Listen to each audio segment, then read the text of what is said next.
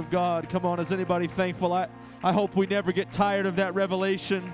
I hope we never take for granted that truth that I get to be a son or a daughter of the Most High God. Thank you, Jesus, for bringing me out of darkness into your marvelous light.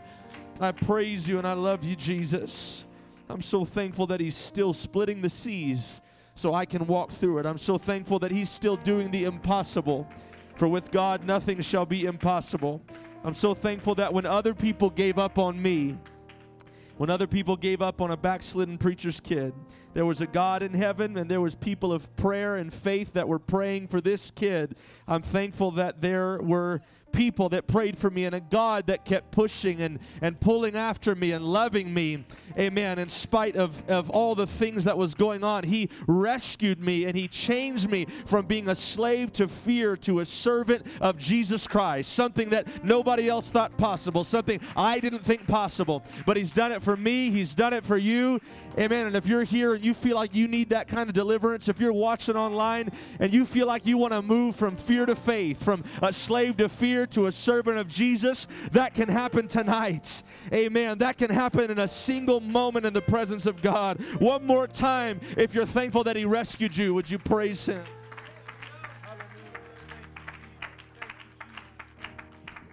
Amen. You can remain standing. We're going to be reading from the book of Matthew, chapter 27, verses 16 and 17, and then verses 24 through 26. Matthew 27, 16 through 17, and then verses 24 and 26.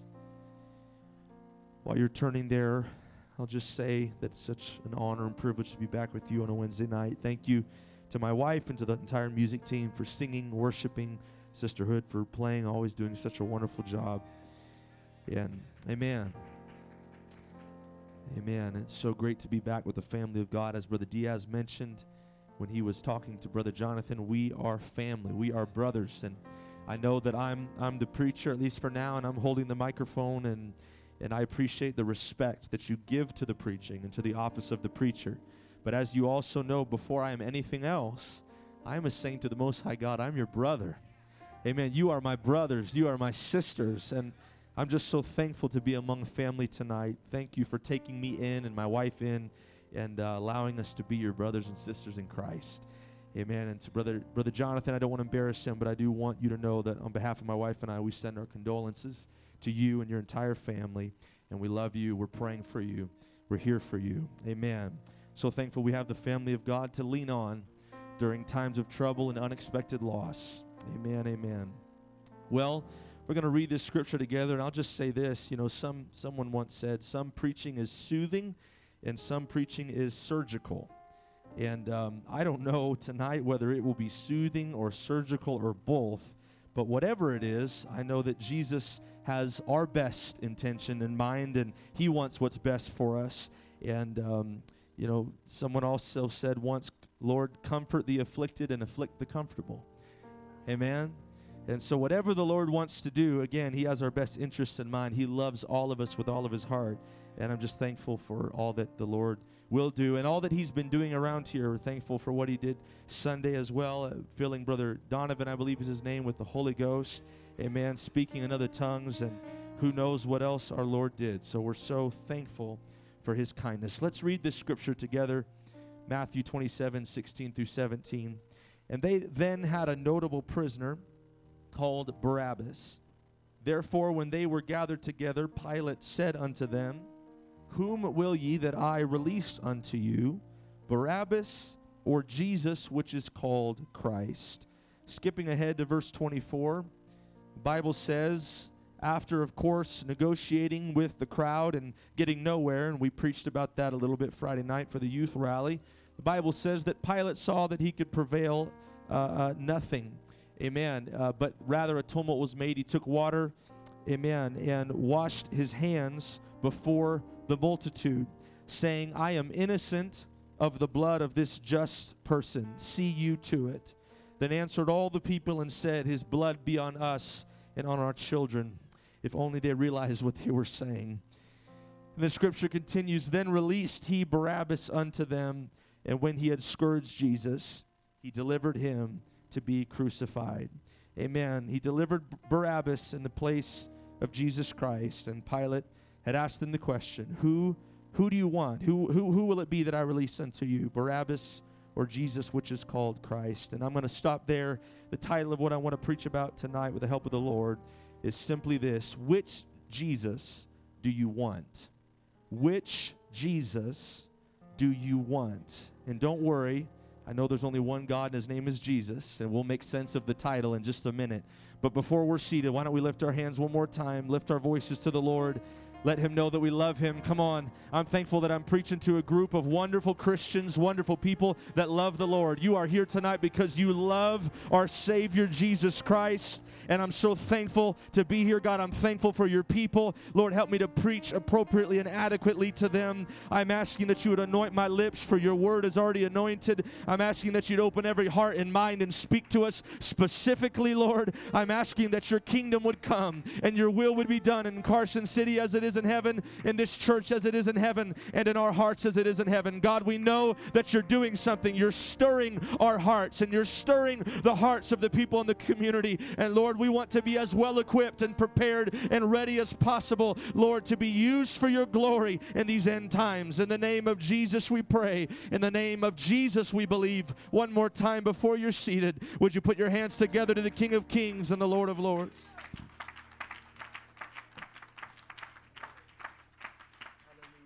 Can be seated tonight. Thank you for standing. I heard a story recently of a little boy who wanted to get himself a bicycle. And he figured he probably should pray about it. But the problem is he didn't know how to pray and properly ask for the bicycle. So he made the unique decision to watch Christian television programming to try to learn how to pray. Now, before I go any further with the story, let me just say I obviously don't recommend doing that. I don't recommend watching anything on television, especially some of the Christian television programming on there. But nonetheless, this was a young, innocent lad, and the story continues that the first night, this young, naive boy watched an enormous amount of preachers and televangelists streaming from their mega churches. And after watching the first night, he got down on his knees and he prayed this prayer that he had learned from the screen. Almighty and everlasting God, if it is in your eternal plan that I have myself a bicycle, may it be mine by tomorrow morning, world without end. Amen. He had no clue what he was praying except the part about the bicycle. And he woke up the next morning and, of course, there was no bicycle. So, determined, he tried again, and he watched a different Christian television programming. Then he got on his knees and prayed this way: Dear Jesus, I declare my need for a bicycle. That it would be blue and silver and arrive by 6 a.m. tomorrow morning, parked in front of my house. You see, someone had told him he just needed to be specific, and then Jesus would give him the bicycle, right? The next morning came, and the bike still was not there. So now the young boy turns to his last option. And his mother watches him go into a room, pick up a statue of Mary, and walk out into the woods. He then comes back out of the woods without the statue, goes to his room, gets on his knees, and his mother heard him pray this: Jesus, if you ever want to see your mother again, you will give me this bicycle. Smart kid. And we laugh at this, and rightfully so. But that little boy represents something ironic and profound. He actually represents so many people in our world today who unfortunately, sadly, completely misunderstand who Jesus really is. In an attempt to buy in an audience, Western Christianity in many cases has mass-marketed Christianity, causing some to behave as mere consumers instead of disciples, and causing Jesus to be seen as a product rather than a person. This is a real problem, and this causes a great divide between us and the real Jesus of the Gospels, and it leaves many people distant or disappointed when they realize that God is actually not a spiritual vending machine.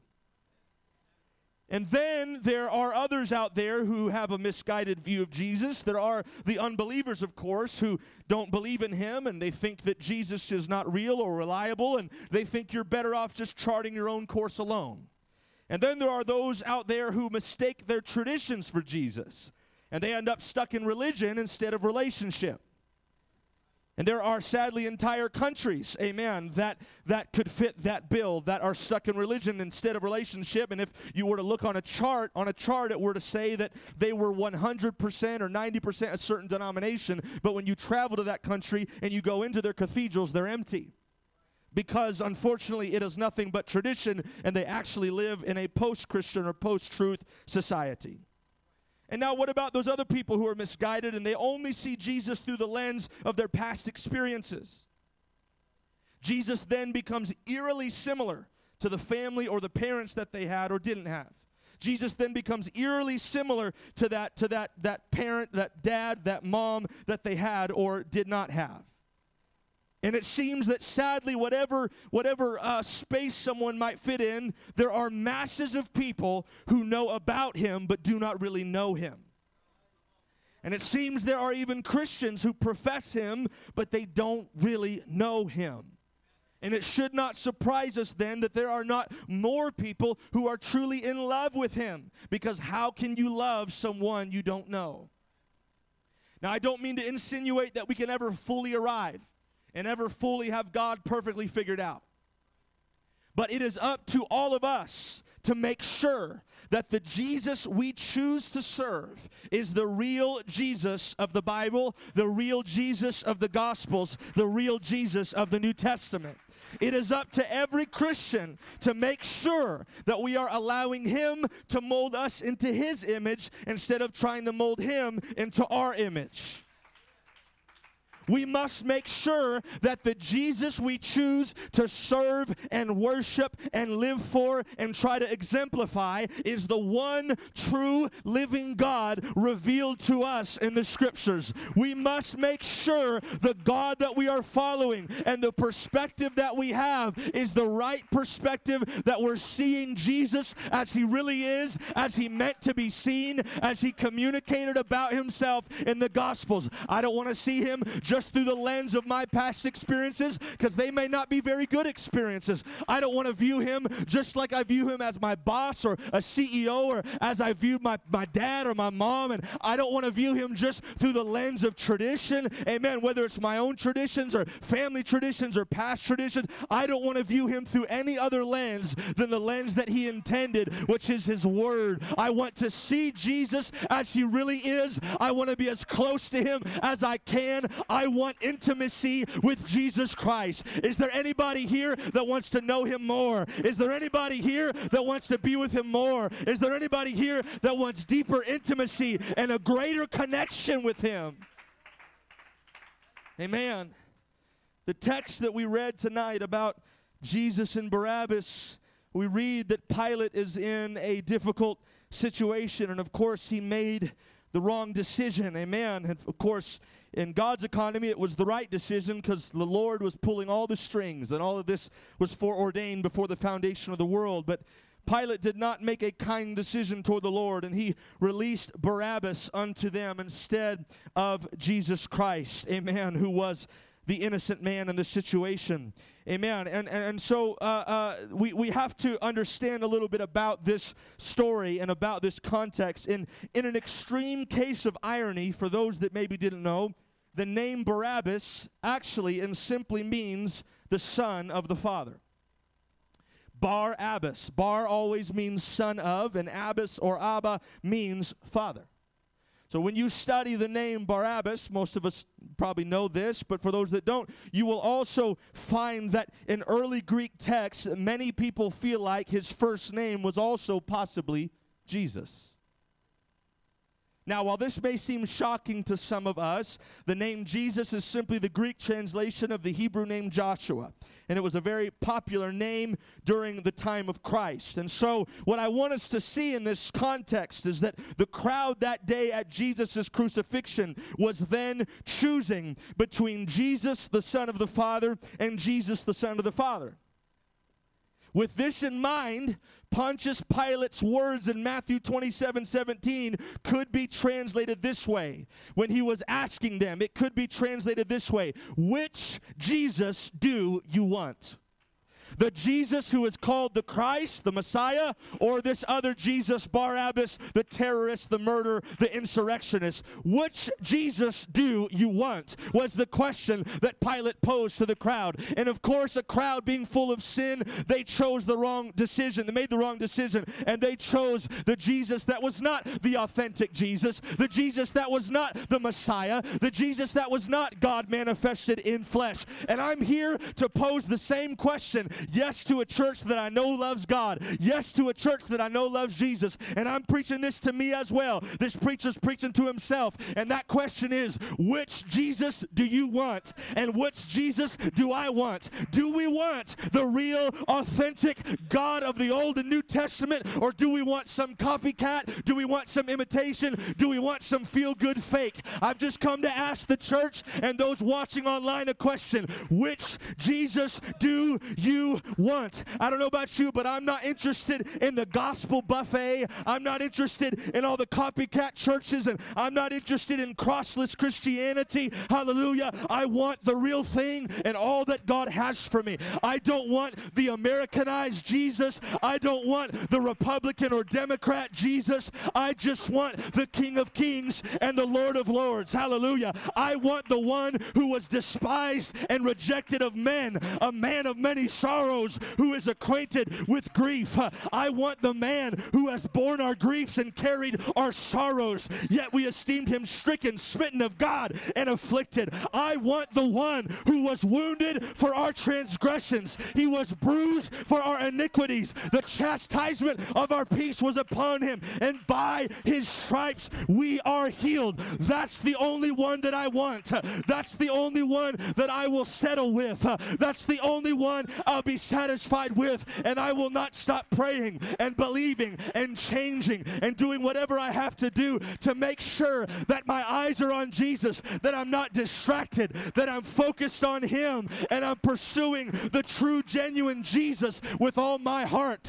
Is there anybody that wants the crucified and risen Savior more than anything else? Is there anybody that wants to see him, to be with him, for him to be around you, for him to hug you and hold you? Is there anybody that is still excited about the crucified and risen Savior, Jesus Christ? Come on, if some of you love Jesus, put your hands together for him.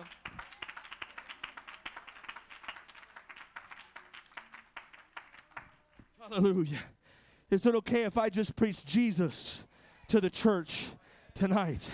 Hey man, I am still excited about Jesus. In 1 Corinthians 1:18, Paul said that the preaching of the cross is to them that perish foolishness, but unto us which are saved, it is the power of God. I don't know about you, but I am still excited about the cross. I want to talk about the cross. I want to think about the cross. I want to preach about the cross, and I want to live the cross. I want to take up my own cross and follow Jesus Christ. I'm not interested in convenient Christianity. I want consecrated Christianity. I want Christianity that comes with the cross. I want to live as Jesus lived. I want to increase my capacity so I can be better, so I can be more like him, so I can love like him, so I can serve like him. Is there anybody that still got their mind on Jesus and says, that's who I want to be like? That's my goal. That's my aim. More than the money, more than all the other things that I have to do in this life. Jesus understands, but I don't want to be so distracted by the cares of life that I take my eyes off Jesus and he stops being my goal. Amen. Everything about him is what and who I want to be, and I am not there yet, church. I am far from him, but I want to give myself back into his hands and be molded and shaped into his image. I don't want to plateau. I don't want to just coast. I don't want to stay amazingly average. I want to be all in and give myself to that God named Jesus and say, God, do with me whatever you want to do. I want the real him. I am not going to choose a lesser version. I'm not going to choose a version that looks more like me than it does him. No, I want to follow Jesus Christ with all of my heart. Amen. Amen. I'm not interested in celebrity Christianity. I'm not interested in any of that. I want the real and true Jesus Christ every day of my life. And I want to be like him. I want to be like him. And you would think that everybody would want Jesus, right? Well, we've read our Bible. We know that that's not true. We just read the text. No, sadly, not everybody wants Jesus. Not everybody wants to be like Jesus. Jesus knows what it's like to be rejected more than anybody else. That's why the Bible says he's acquainted with grief, a man of many sorrows. If you're here and you feel rejection, you feel like you've been rejected lately by whatever or who it is, and you're here and you're struggling with grief and sorrow, can I tell you there's a God who knows all about that. He knows so much about it. The scripture says he's well acquainted with it. He's well acquainted with grief, and he's well acquainted with sorrow, and he's well acquainted with rejection. Did you know, listen, I can offer you, the world can offer you a lot of different things for your pain, and some of it works okay, and some of it works temporarily, but can I tell you that Christianity alone is the only institution, the only thing in the world that offers someone a person for their pain. I could offer you a pill for your pain, and that would work for a few hours. I could offer you different things, but only in Christ and only Christianity alone can I offer you a person for your pain, whose name is Jesus Christ. And I can go to the hurting, and I can go to the frustrated and say, hey, here's a person named Jesus who knows exactly what you're going through. He knows exactly what it feels like. He loves you. He'll walk with you. He'll sit with you in your pain. He'll hug you, and you'll feel the love of God in the middle of the valley of the shadow of death. Come on, there's a person for your pain, and he's bigger and he's better and he's greater than anything else this world could ever offer us. Come on, one more time. If you're excited about Jesus, put your hands together.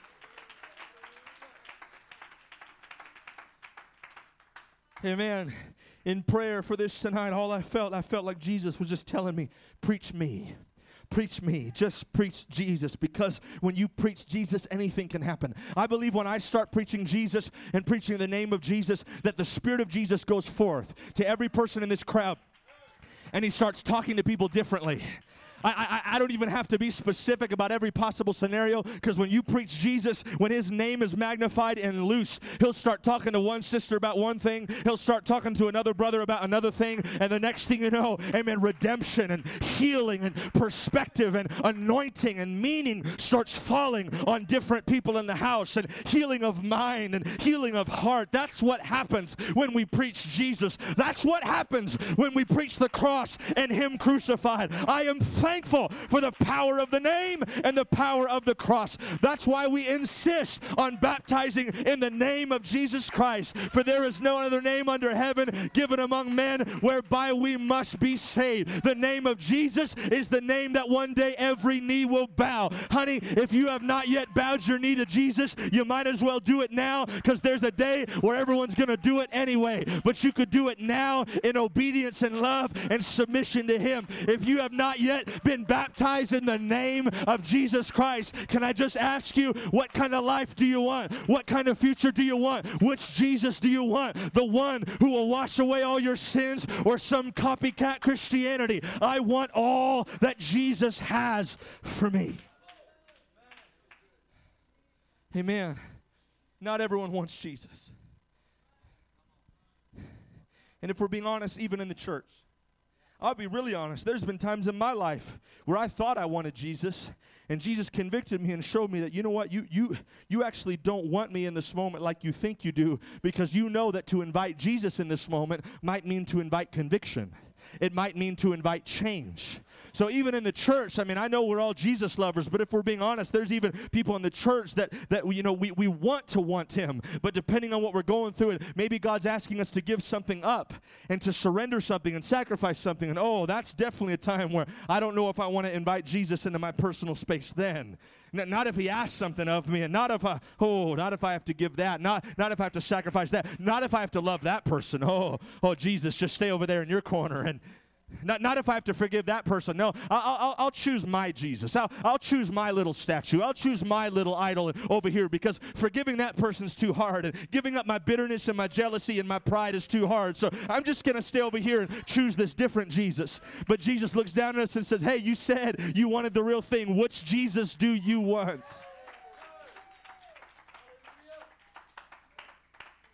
So Matthew 8:28 through 34. records the story of Jesus casting out devils out of a man. And he cast the devils into a herd of pigs. And this is what's so weird about this story. I'm still baffled by this. You know, he just got a whole bunch of devils out of a town. And you would think that a whole lot of people would be happy, thanking Jesus on their knees, just worshiping him. But that's not how the story ends. The story doesn't end with the townspeople thanking Jesus. It ends with them begging him to leave. And you know, it's weird, the townspeople actually had the same desire of the devils, because the devils begged Jesus to leave. And the devils were cast out, and now the townspeople were begging him to leave. It seems like that spirit, that demonic spirit, stayed around enough to where it actually influenced the townspeople's minds more than they thought. They were influenced by the spirit of the age and the spirit of that region more than they thought. And now here they are, instead of thanking the Messiah, thanking the Savior, thanking the only one who would have power to do that, they beg him to leave. And this is just another example of people preferring their slop over the truth, preferring swine over salvation, preferring pigs over the Prince of Peace. I don't know about you. I don't ever want this to be said of me. Oh, hallelujah. Not everyone wants him, but listen, I want him, and you want him, and we want him in our lives, in our mind, in our midst. Hallelujah.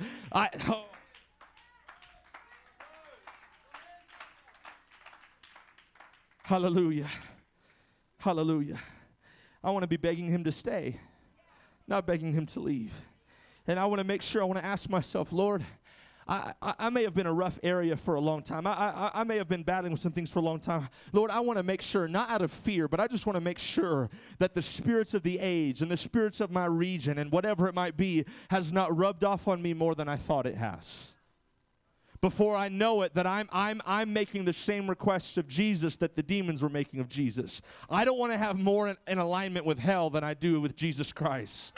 I'm not saying that to cause unnecessary fear. I'm just saying I want to be right with the Lord. Amen. And I want to make sure that my desires are his desires. I want to make sure that I love what he loves and hate what he hates. Amen. And I don't love the world and the things of the world more than I love him.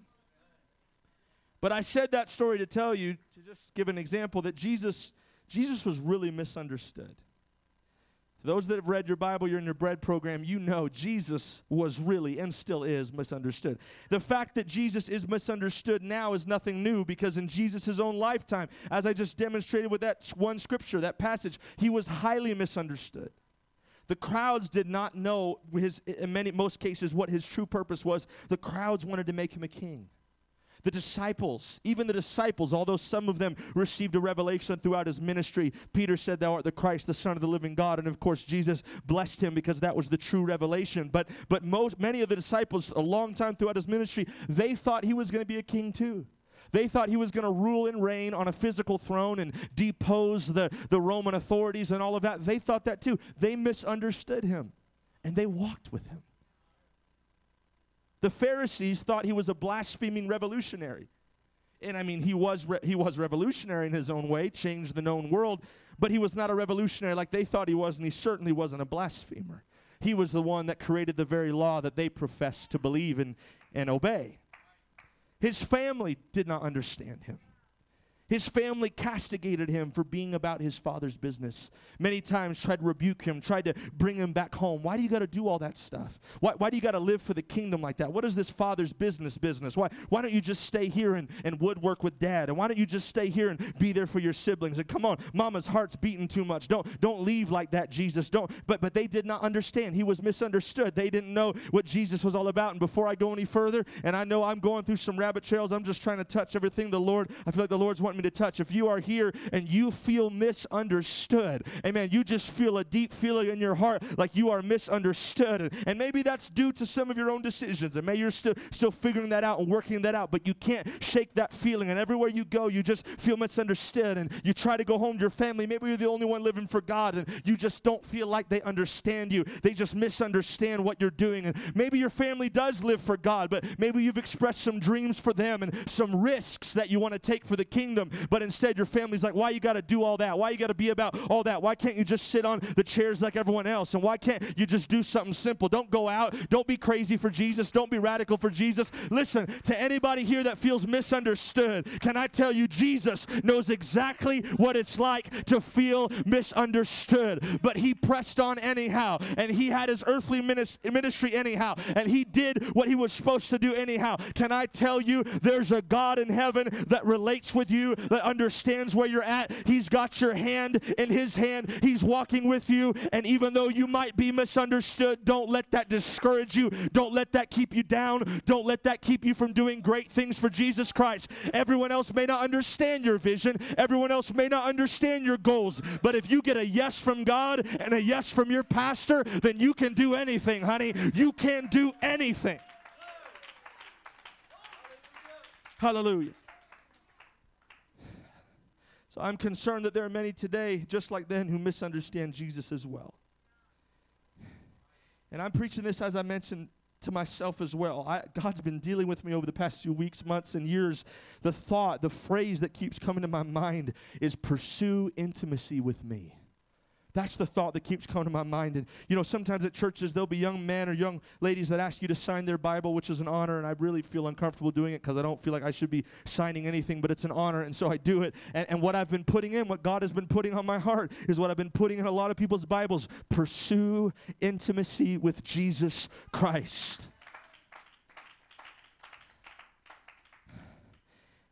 But if I misunderstand him, if I'm not willing to let him change my perspective about him, if I'm not willing to let him change my perspective about the world or the people of God or anything that I might have a wrong perspective about, then I will not be able to go as deep in him as I could.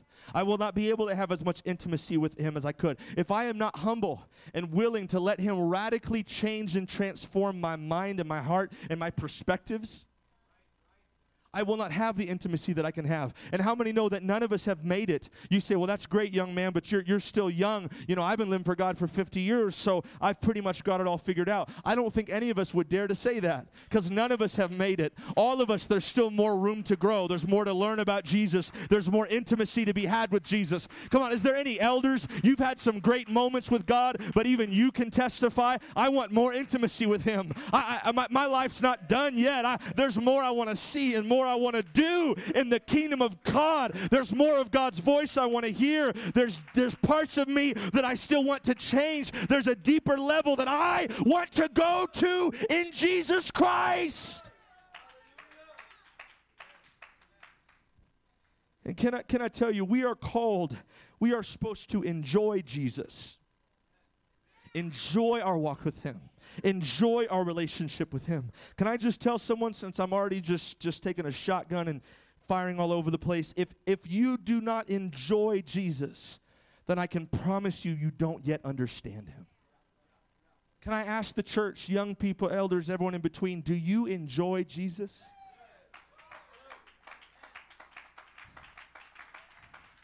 No, I mean, do you really enjoy him? And if the answer to that is no, you don't have to feel condemned. You don't have to feel like God is looking down on hatred. No, God appreciates an honest answer. And the sooner that you're honest and you say, you know what, no, I can't really seem to find joy, and I'm frustrated and angry all the time, and I don't have a lot of happiness or joy is a better word in my walk with God. I don't have that. Listen, the sooner that you talk about these things with God, the sooner you address things, the sooner you focus your attention on these things, then God can help you fix it, and you can step into a greater joy and greater dimension with God. But the first step is admitting it. It's admitting it. So don't feel bad if that answer in your mind is, you know what, honestly, I don't think I really have been enjoying him. I don't think I really have been enjoying his presence and enjoying a communion and fellowship and intimacy with him like I could or like I once did. You've got to be able to be honest to answer that question. That's the only way that you're going to get back into the deep depths with him, in the riches of his loves, in his arms. You know, God, you know, this is going to sound really simple, and probably most of the elders have already got this revelation, but God showed me a bit ago, you know, this is just one small example, how our minds can play tricks on us, maybe due to trauma we experienced growing up or just flawed perspectives that we got from wherever. But You know, I really like to be outdoors. I was talking to Sister Hood, my wife, about it. I like to be outdoors. I spend a lot of time cooped up in a plane or a car or an office somewhere studying, and so there's something in me. If I can just be in the outdoors all day, I will. I'll be that weird guy. You walk by the park, and I'm just staring at birds, and I'm like touching trees and just feeling leaves, and I'm just so thankful, amen, to not be in a little shoebox somewhere. And so with that, I really love to pray outside. Anybody love to go on a walk and pray? Amen. I love to just go on a walk. I love to pray. I love to just be out in God's creation with the Creator, talking to Him, feeling His presence. And, you know, there was a time where I would do that, and I would really enjoy it. I mean, I would love it. I had a cup of coffee in my hand that I made, and I'm just walking, loving it. And then when it was over, and if I had a sermon to get ready for, whatever, I would literally tell myself, you're going to laugh, I'd tell myself, all right, I have to go now and start really praying. I have to go now and start really praying and really studying for the sermon. Because I'm enjoying this too much, so therefore it can't be spiritual. I'm enjoying this too much, so therefore this can't be like, I can't really be getting anywhere with God. This can't be real prayer. You know, I've got to be done with this. I've got to go find a shoebox somewhere. I've got to put on sackcloth and ashes and bang my head against the ground and force myself not to move for 2 hours. And then when it feels like suffering and when it feels painful and when I dislike it, then that's the really spiritual stuff. Some of you are smiling because you know how flawed of a perspective that is. We were created and meant to enjoy Jesus. I can spend 2 hours outside with a cup of coffee and talking to Jesus, and guess what? I can get an entire sermon out of that too. I don't have to suffer in order to be spiritual.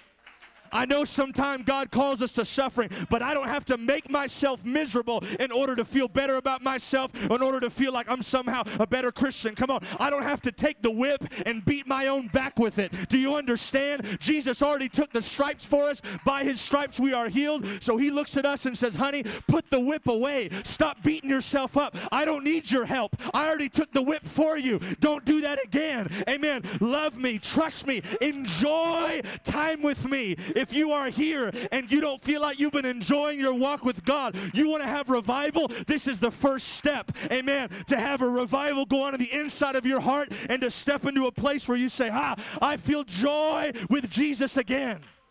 If your favorite thing to do is to drive 90 miles an hour down the freeway listening to worship music, and that's when you feel connected to God, then do it and pray and don't feel even a little bit bad for it. It's time for us to start breaking through some of these old negative habits and these old mindsets and these old traditions and say, I am going to enjoy my Creator. I'm going to enjoy my Savior. He loved me. He gave me eyes to see the mountains in the background. He gave me eyes to see the color on the trees, and He gave me taste buds to taste the good things of this world. God would not have given me those things if He did not want me to enjoy Him and enjoy His creation. Somebody praise Him. I feel a liberty just preaching about that right now. Oh, come on. Somebody take a second and really pray Him. Pray right here. Hallelujah. Come on. Some of us need to let the joy of the Lord back into our heart. I'm not saying you haven't been through stuff. I'm not saying there hasn't been a struggle, but you need to let the joy of the Lord come back into your heart tonight. Hallelujah. Hallelujah. Hallelujah. In the name of Jesus, in the name of Jesus. Hallelujah. The Bible says, listen, you say, preacher, you don't know what I've been through. Listen, I'm not making light of anybody's situations. If you've had anything really traumatic happen of late or a recent loss, listen, I am not here to tell you what to do or not to do, but I know that Jesus is with you and will help you through this. But can I tell you something? Can I tell you, and I don't have time to go into a whole sermon about this, maybe next week, but you study the Scriptures, you understand through Psalms, Proverbs, Lamentations, and elsewhere that grief is intimately connected with joy. I don't have time to go into how it all works, but in the kingdom of God, I'm not talking about in the world. I'm talking about in the kingdom of God. God knows how to work all things together for good, and God knows how to connect those things. That's why He was a man of many sorrows, acquainted with grief, and yet He died for our sins and gave us the Holy Ghost, which gives us unspeakable joy. The two are connected. The grief and the pain had to happen for the redemption and the deliverance to take place. And this is why the Bible says that those who sow in tears shall reap in joy. Hallelujah. Some of you have done a lot of sowing in tears. Some of you could probably plant 20 cornfields with all the tears that you have been sowing as of late. And can I tell you something? If you keep putting your pain in its proper place, if you keep putting your pain in the palms of God, then He promises there will be a harvest of joy. I'm thankful for a harvest of souls. I believe we're going to keep seeing a harvest of souls, but I also am going to preach to you about a harvest of joy for weary saints of God that need the joy of Jesus Christ back into your heart and back into your mind. You need to get that song in your spirit again. You need to get that joy into your mind again and say, listen, I don't understand it all. I don't know how it's all going to work out, but I trust Him. Like we preached about last week, He didn't just save me to leave me. He saved me and He keeps me. He's not just mighty to save, He's mighty to keep me as well. Hallelujah. Oh, I hope tonight, and we'll have a chance to pray in a few minutes. I hope tonight somebody goes home, and I know you may have to be up early for work, but 5 minutes before you go to bed, amen, I hope that you just smile by your bedside and lift your hands and just say, I love you, Jesus. I hope you just do a little dance and a little jig around your bed. I hope you go into the living room and take your spouse's hand, amen, and just kind of dance around the living room a little bit and say, honey, we're going to be okay because God is with us. Which Jesus do you want? Do you want the Jesus that is just depressed all the time, and the Jesus that teaches all of His followers that you just got to be down and you just got to beat yourself up all the time? Or do you want the real, genuine Jesus that's full of joy and says, hey, there's more in me that you've yet to experience. There's more peace, there's more joy, there's more hope than you have known as of yet. Hallelujah. Hallelujah. Oh, thank you, Jesus. If there's anybody, I believe tonight, if you're someone here, even if it's just 2 or 3 people, and you felt guilty about feeling good, you felt guilty about enjoying Him, you felt guilty about any positive emotion. And we're not talking about positive emotion in regards to sin. If sin makes you happy, you need to repent. I'm talking about all the good things and just positive emotion and just joy or moments of happiness, and then you feel guilty somehow for experiencing it. God has sent a sermon and a preacher to help deliver you tonight. You can be delivered of that tonight. Your mindset can switch tonight. Come on. Your value is not just tied to whether or not you're suffering all the time. You are valuable. You are loved by Him no matter what. Amen. Amen. You can be seated. I got to move quickly. I'm going to move quickly here. The rest of this is going to be like a bullet train, all right? I just had to park there for a minute because I really feel like the Lord was talking to someone. And you know what? At the end of the day, if the only Lord was talking to me, then I guess I'll be selfish and I'll say, thank you, Jesus. I am concerned, though, that's just one example of it, but I am concerned that we sometimes mold Jesus into our image instead of allowing Him to mold us into His image. So I have a question again for us today, church. Hopefully you're not tired of it yet. Which Jesus do we want? Just a few examples, and I'm going to preach and give a few examples, and I believe God's going to speak to you specifically, and I may not give an example that most fits your situation, but Jesus can speak to you and convict you specifically of a way that you've been viewing Him or a way that you've been seeing Him that is not correct, accurate, healthy, or biblical. So question, do we want the Americanized Jesus that promises us a perfect life of health, wealth, and prosperity with no suffering at all? Or do we want the crucified Jesus who helps make sense of our suffering when it comes because it is inevitable? He who suffered a whole lot because He loved the world just that much. Which Jesus do we want? Do we want the politically correct Jesus who never speaks the truth for fear of offending someone? Or do we want the real Jesus who fearlessly spoke the truth always, and who said in Luke 7:23 that those who are not offended by Him would be blessed because He knew that He would speak some offensive words? Do we want the Marxist Jesus? Most of us probably would say no, I hope. Whose followers try to create revolutions through anarchy, division, and violence? Or do we want the Jesus that started a revolution through love, forgiveness, peace, and sacrifice? Do we want the traditionalized Jesus who is primarily concerned with all of our man-made traditions? Or do we want the Jesus who is more concerned with the state of our hearts? The Jesus who said in Matthew 15, these people draw nigh unto me with their mouth and honoreth me with their lips, but their heart is far from me. In vain they worship me, teaching for doctrines the commandments of men. Which Jesus do we want? Do we want the tribal Jesus, whose followers spend more time fighting with their brothers than winning the lost? Or do we want the real Jesus, who commands us to actively love one another despite our differences and to never be distracted from our mission to reach the lost? Do we want conference Christianity, where our lives are about nothing more than socializing with other Pentecostals and becoming overfed connoisseurs of good preaching? A sheep among sheep context? Or do we want consecrated Christianity, where we spend our time helping lost people and taking risks for the kingdom of God? A sheep among wolves context, as Jesus said he sends us out into in Matthew 10 and 16. Which is it that we want? Do we want the macho Jesus? Most of us have seen this before, who teaches us to ignore our feelings, to refuse to be vulnerable and honest and transparent, and refuse to examine our private world. Is that the Jesus we want? Or do we want the real Jesus, who was emotionally whole, not afraid to be real and vulnerable, and who hung barely clothed on a cross, exposing his broken heart for the salvation of the world? Which Jesus do you want? The one that hides everything, and the one that refuses to examine the inner life and refuses to take care of your soul, which is one thing that Jesus came to help you with? Or do we want the Jesus who exposes it all, and if we'll let him, we'll go into the deepest depths of our heart, pull things to the surface, and heal us of things that we didn't even realize was in the depths of our heart? Which Jesus do we want? Do we want the tyrant Jesus, who is a cruel master who leaves us feeling confused, insecure, and worthless? Or do we want the real Jesus, who flipped earthly power structures on their head, gave himself as a servant of all, and who rules not with an iron fist, but with hands scarred by love? Which Jesus do we want? What about the busy Jesus, who teaches us that unless we're exhausted all the time, then we're not really serving him? We kind of touched on that a moment ago.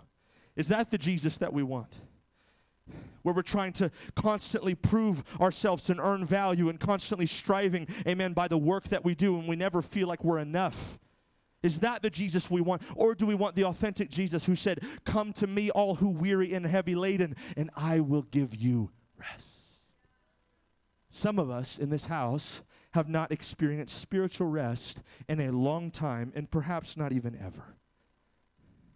And Jesus is here to say, I will give you rest. Rest for your soul. Soul care. We take care of our bodies. We take care of our minds to some degree. We do all these different things, but so often we neglect the care of our soul. And only Jesus can care for our soul and give us rest. You say, but preacher, don't you know we're soldiers in God's army. We're fighting in a battle. There's no time for rest. And someone will respond and say, don't you realize that rest is a strategy of war?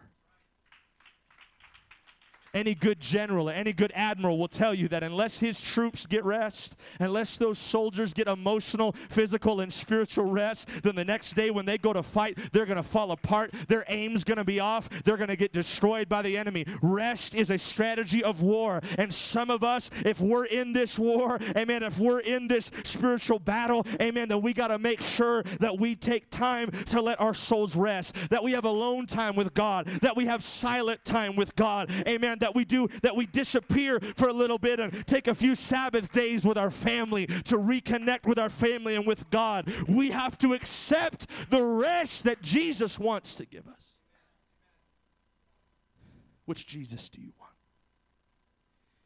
What about the popular Jesus? I'm closer to being done than you might think.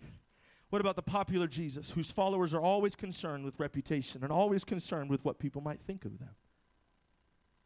Some people spend their entire Christian life, amen, making it about that, making it about what people might think of them and reputation. Is that the Jesus that you want?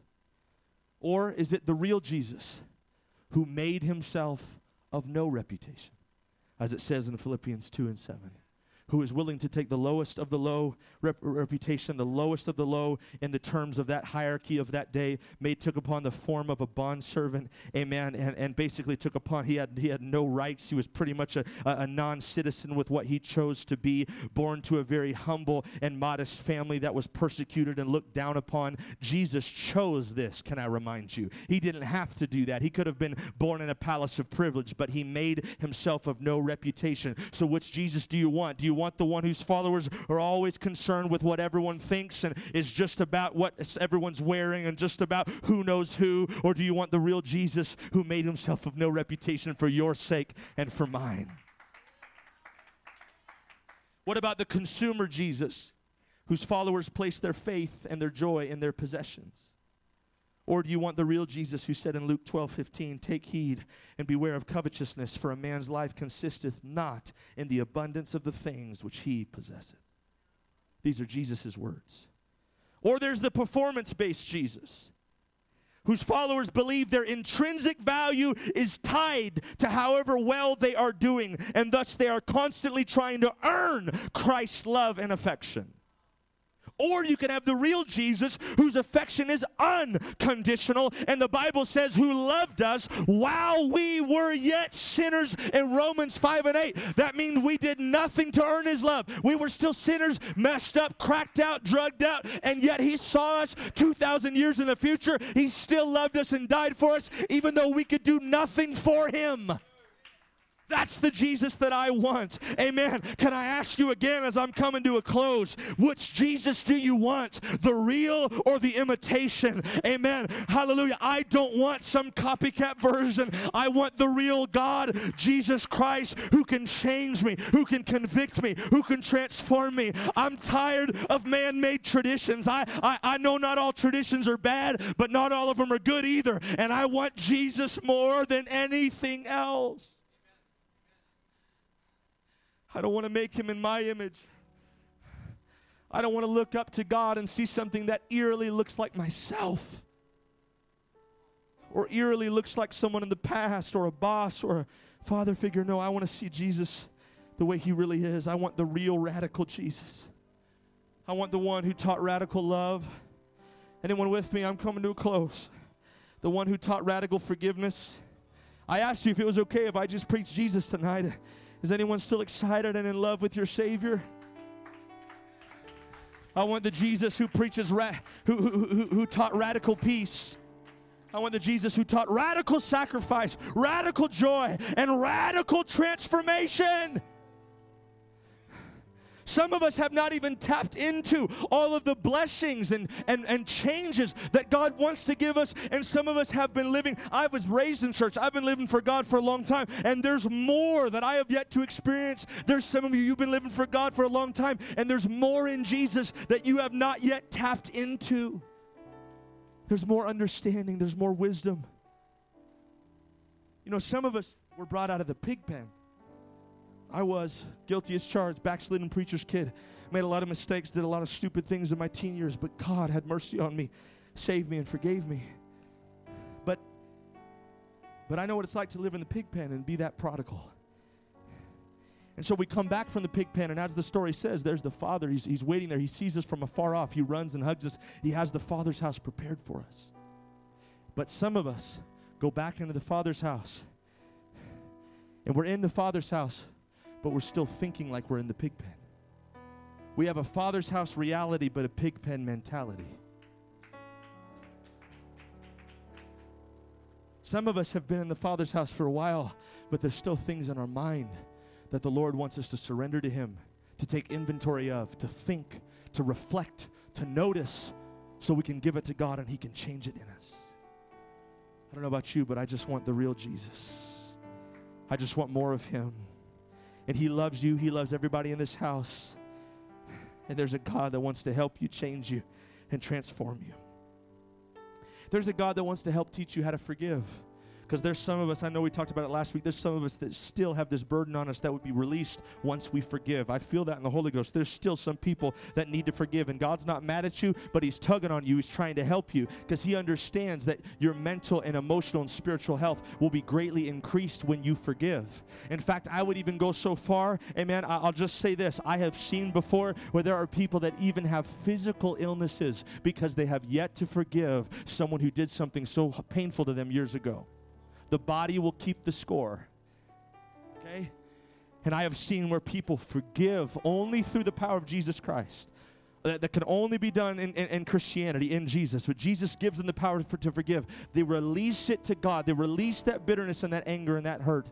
And I'm telling you, some of their physical symptoms start to go away and be healed. That's how powerful that is. That's how powerful this is, what I'm talking about. Which Jesus do you want? The one that will let us just be comfortable and stay the way we've always been, or the one that's calling us to change and to greater? Amen. I'm concluding tonight. I want to tell you, a man named James Stewart, a Scottish theologian, gave one of the most incredible descriptions of Jesus I've ever heard.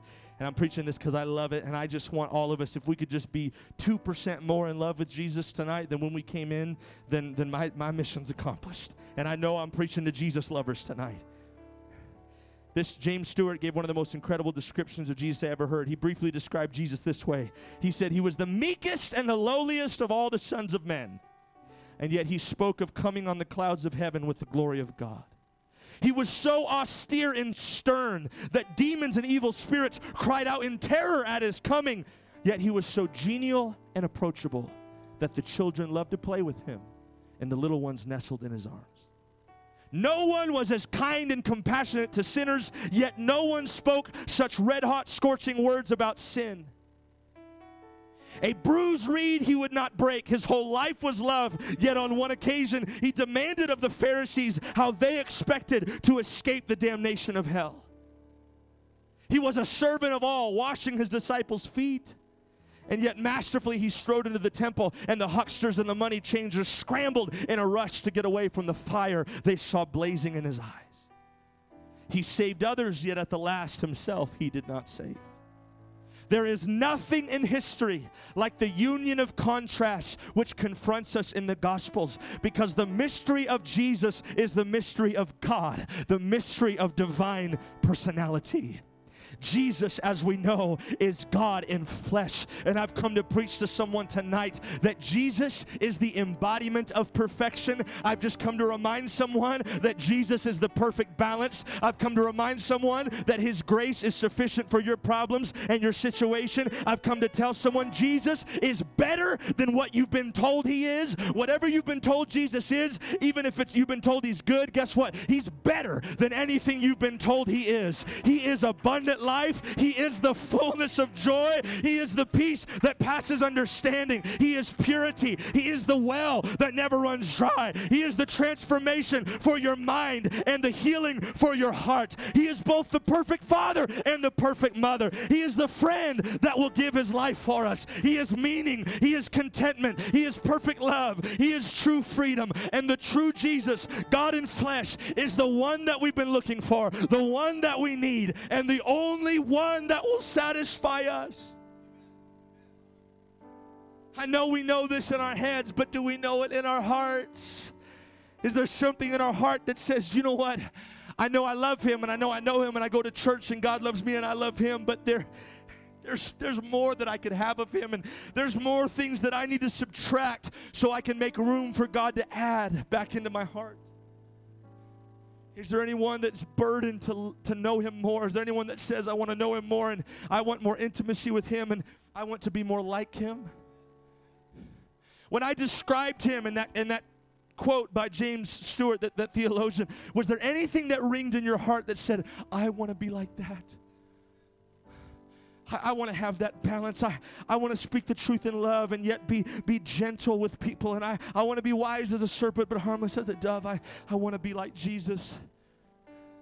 But in order to be more like Jesus, we have to first search ourselves and discover the ways in which we are lacking and discover the ways in which we are not yet like Him. We have to ask ourselves, and I close with this, how does my view of Jesus shape the way I live? Is it the right view? Have I asked myself that in a while? Have I just assumed that I have everything right and down when there's more that I need to learn? Do I have the biblical view of Jesus, or did I just adopt this view somewhere along the way? And it's not the worst view, but it could use an upgrade. You got to ask yourself, in what ways have I accidentally shaped him into my image instead of the other way around? In what ways has Jesus started looking more like my idols than the true God of heaven? You got to ask ourselves, do I see his church properly? Do I view my brothers and sisters correctly? Do I look at them the way Jesus looks at them? Do I look at them the way I'm supposed to look at them? Do I honor the weaker vessels like Jesus does? Have I focused on obeying Jesus' teachings? Or have I been distracted by different trials or cares of life? I could go on and on and on, but now it's up to you as I'm done preaching. It's up to you to ask whatever question that Jesus is putting on your heart to ask him. Now it's up to you to look towards heaven and say, Jesus, have I or have I not? Which Jesus do you want? Do you want more of him? I know I do. I don't want more of anything else. My prayer is not my will, but thy will be done. Jesus, make me more like you. I've got things in me that I don't really like, to be honest. I've got pride sometimes, and I got a temper sometimes, and I got frustration, and I got all these human things in me, and I don't know about you, but I want to die daily.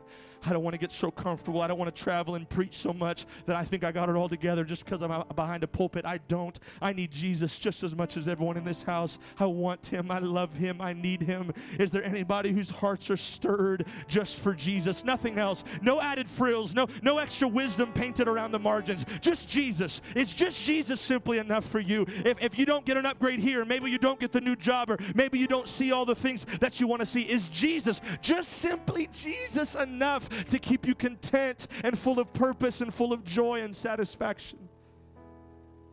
I'm done preaching and these altars are open. I've already gone longer than I intended to, but I want us to come. If God spoke to you in any way, I know this is a little different, but I believe this is a part of revival. Amen. Why don't you come and let your hearts be revived? Why don't you come and ask the questions that you feel like Jesus is wanting you to ask? If he's already talked to you and already put a nudge on your heart, respond to that. Explore that. Come on. Come on, that's it. Just come and talk to him. There's more of him. There's more of him. If you want to make an altar at your pew, go ahead. Go ahead. I know it's a Wednesday night. I know some of us are tired, but don't let this moment pass you by. You don't have to come and jump and scream and shout, but make sure that you pray tonight. Hallelujah. Jesus, we love you. The singers are going to sing in just a moment. Amen. But let's pray. Let's pray. Jesus, less of me and more of you. I want to decrease so you can increase in my life. If there's anything that I need to give and surrender, Lord, I'll do it. Less of me, Jesus, and more of you. More of your glory and wisdom and power in my life. Lord, help me to love what you love and hate what you hate. Hallelujah. Lord, help me to be someone that cares more, not cares less. Thank you, Jesus. Thank you, Jesus. Thank you, Jesus. Come on, he loves you. That's why he's spoken to you tonight. Don't feel depressed or condemned. Come on, let the joy of the Lord come into your heart as he talks to you. Come on, just because he convicts you doesn't mean he's condemning you. He loves you. He's here to help you. Talk to him tonight. Jesus, I want more of you. What else can I do, Lord? What needs to change about how I think? What perspectives can change? How can I grow? Lord, I want joy back. Teach me, Lord, to fight for joy. I want more of you, Jesus.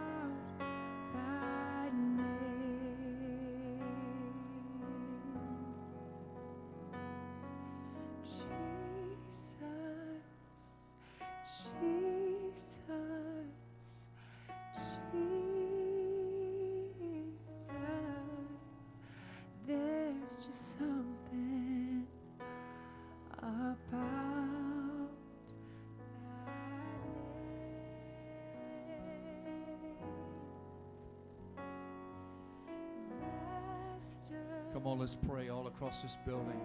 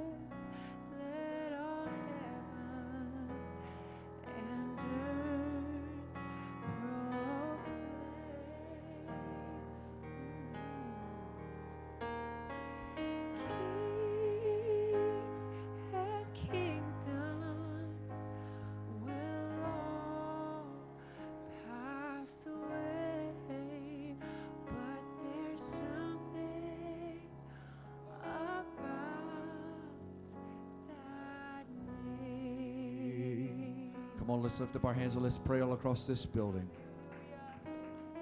Come on, it's all about Jesus. Hallelujah. I want to know Him. I want to know Him. Hallelujah. I want to know every bit about Jesus. Hallelujah. Hallelujah. Come on, church. That's what we're doing every time we enter this building. Hallelujah. It's to get to know all about Jesus. Hallelujah. To fall in love more and more with Jesus. To become more intimate and connected with Jesus. Hallelujah. Hallelujah. Come on, somebody pray in this house. Hallelujah. Come on, maybe you've got burned out on religion, maybe burned out in church, but I want to encourage you to give your life to Jesus again. Hallelujah. It never runs dry. It never runs out. It'll never burn out. Hallelujah. Hallelujah, hallelujah. Maybe there's some other pursuits that you've had that they've just all fallen down to the side and they're just not what you thought they would be. I want to encourage you again, give your life to Jesus. Hallelujah. There's nobody like him. Hallelujah, hallelujah. I choose the real Jesus. I choose the Jesus of the Bible. Hallelujah. I choose the Jesus that Brother Claiborne preached about tonight. Hallelujah, hallelujah. Hallelujah. Hallelujah. Praise God. Praise God. There's a sweet presence of the Lord in this house. Hallelujah. Hallelujah. Somebody once said that perspective is reality. Doesn't mean it's true. It's just my perspective becomes my reality. It's why it's a paradigm. It's what I see things as. And if we're not careful, we can get the wrong Jesus. And we need a word from God just like this. This is one of those ones you want to download, put it on repeat, and go back. Because, you know, it happens to all of us. We're human. You know, you live for God for any length of time, and eventually it's about going to church, right? We invite people to our church. And there's nothing wrong with inviting people to church. We do that. But we also got to remember to tell them about our Jesus. Amen? Got to tell them about our Jesus, amen. And if we're not careful, we get so close to being it's just our religion, it's our way of life, that we forget that this is an intimate walk with Jesus. And the Bible would declare that in all things he might have the preeminence. Let's make Jesus number one again. What do you say? Amen. What do you say? We just make this all about Jesus again. It's all about pursuing God. It's all about a relationship with Jesus. And yes, there's hard times. And yes, there's relational problems. And yeah, there's things that come and go. But man, it's all about Jesus. I want to fall in love with him all over again. Would you lift up your hands one more time as we pray? Jesus, we love you tonight. We are so grateful for the word that we have received, God. Amen. It's not about anything else. It's all about you. It's about being like you. Amen. It's about being close to you. And Lord, I pray that you would take this word, put it deep down in our hearts, God, into the very fabric of our being, the marrow of our bones, God, and let it never leave this church's foundation, that it's all about Jesus. It's all about the Jesus that we heard tonight. We give you praise and glory and honor in Jesus' name. And everybody said, amen. Hallelujah. Let's give the Lord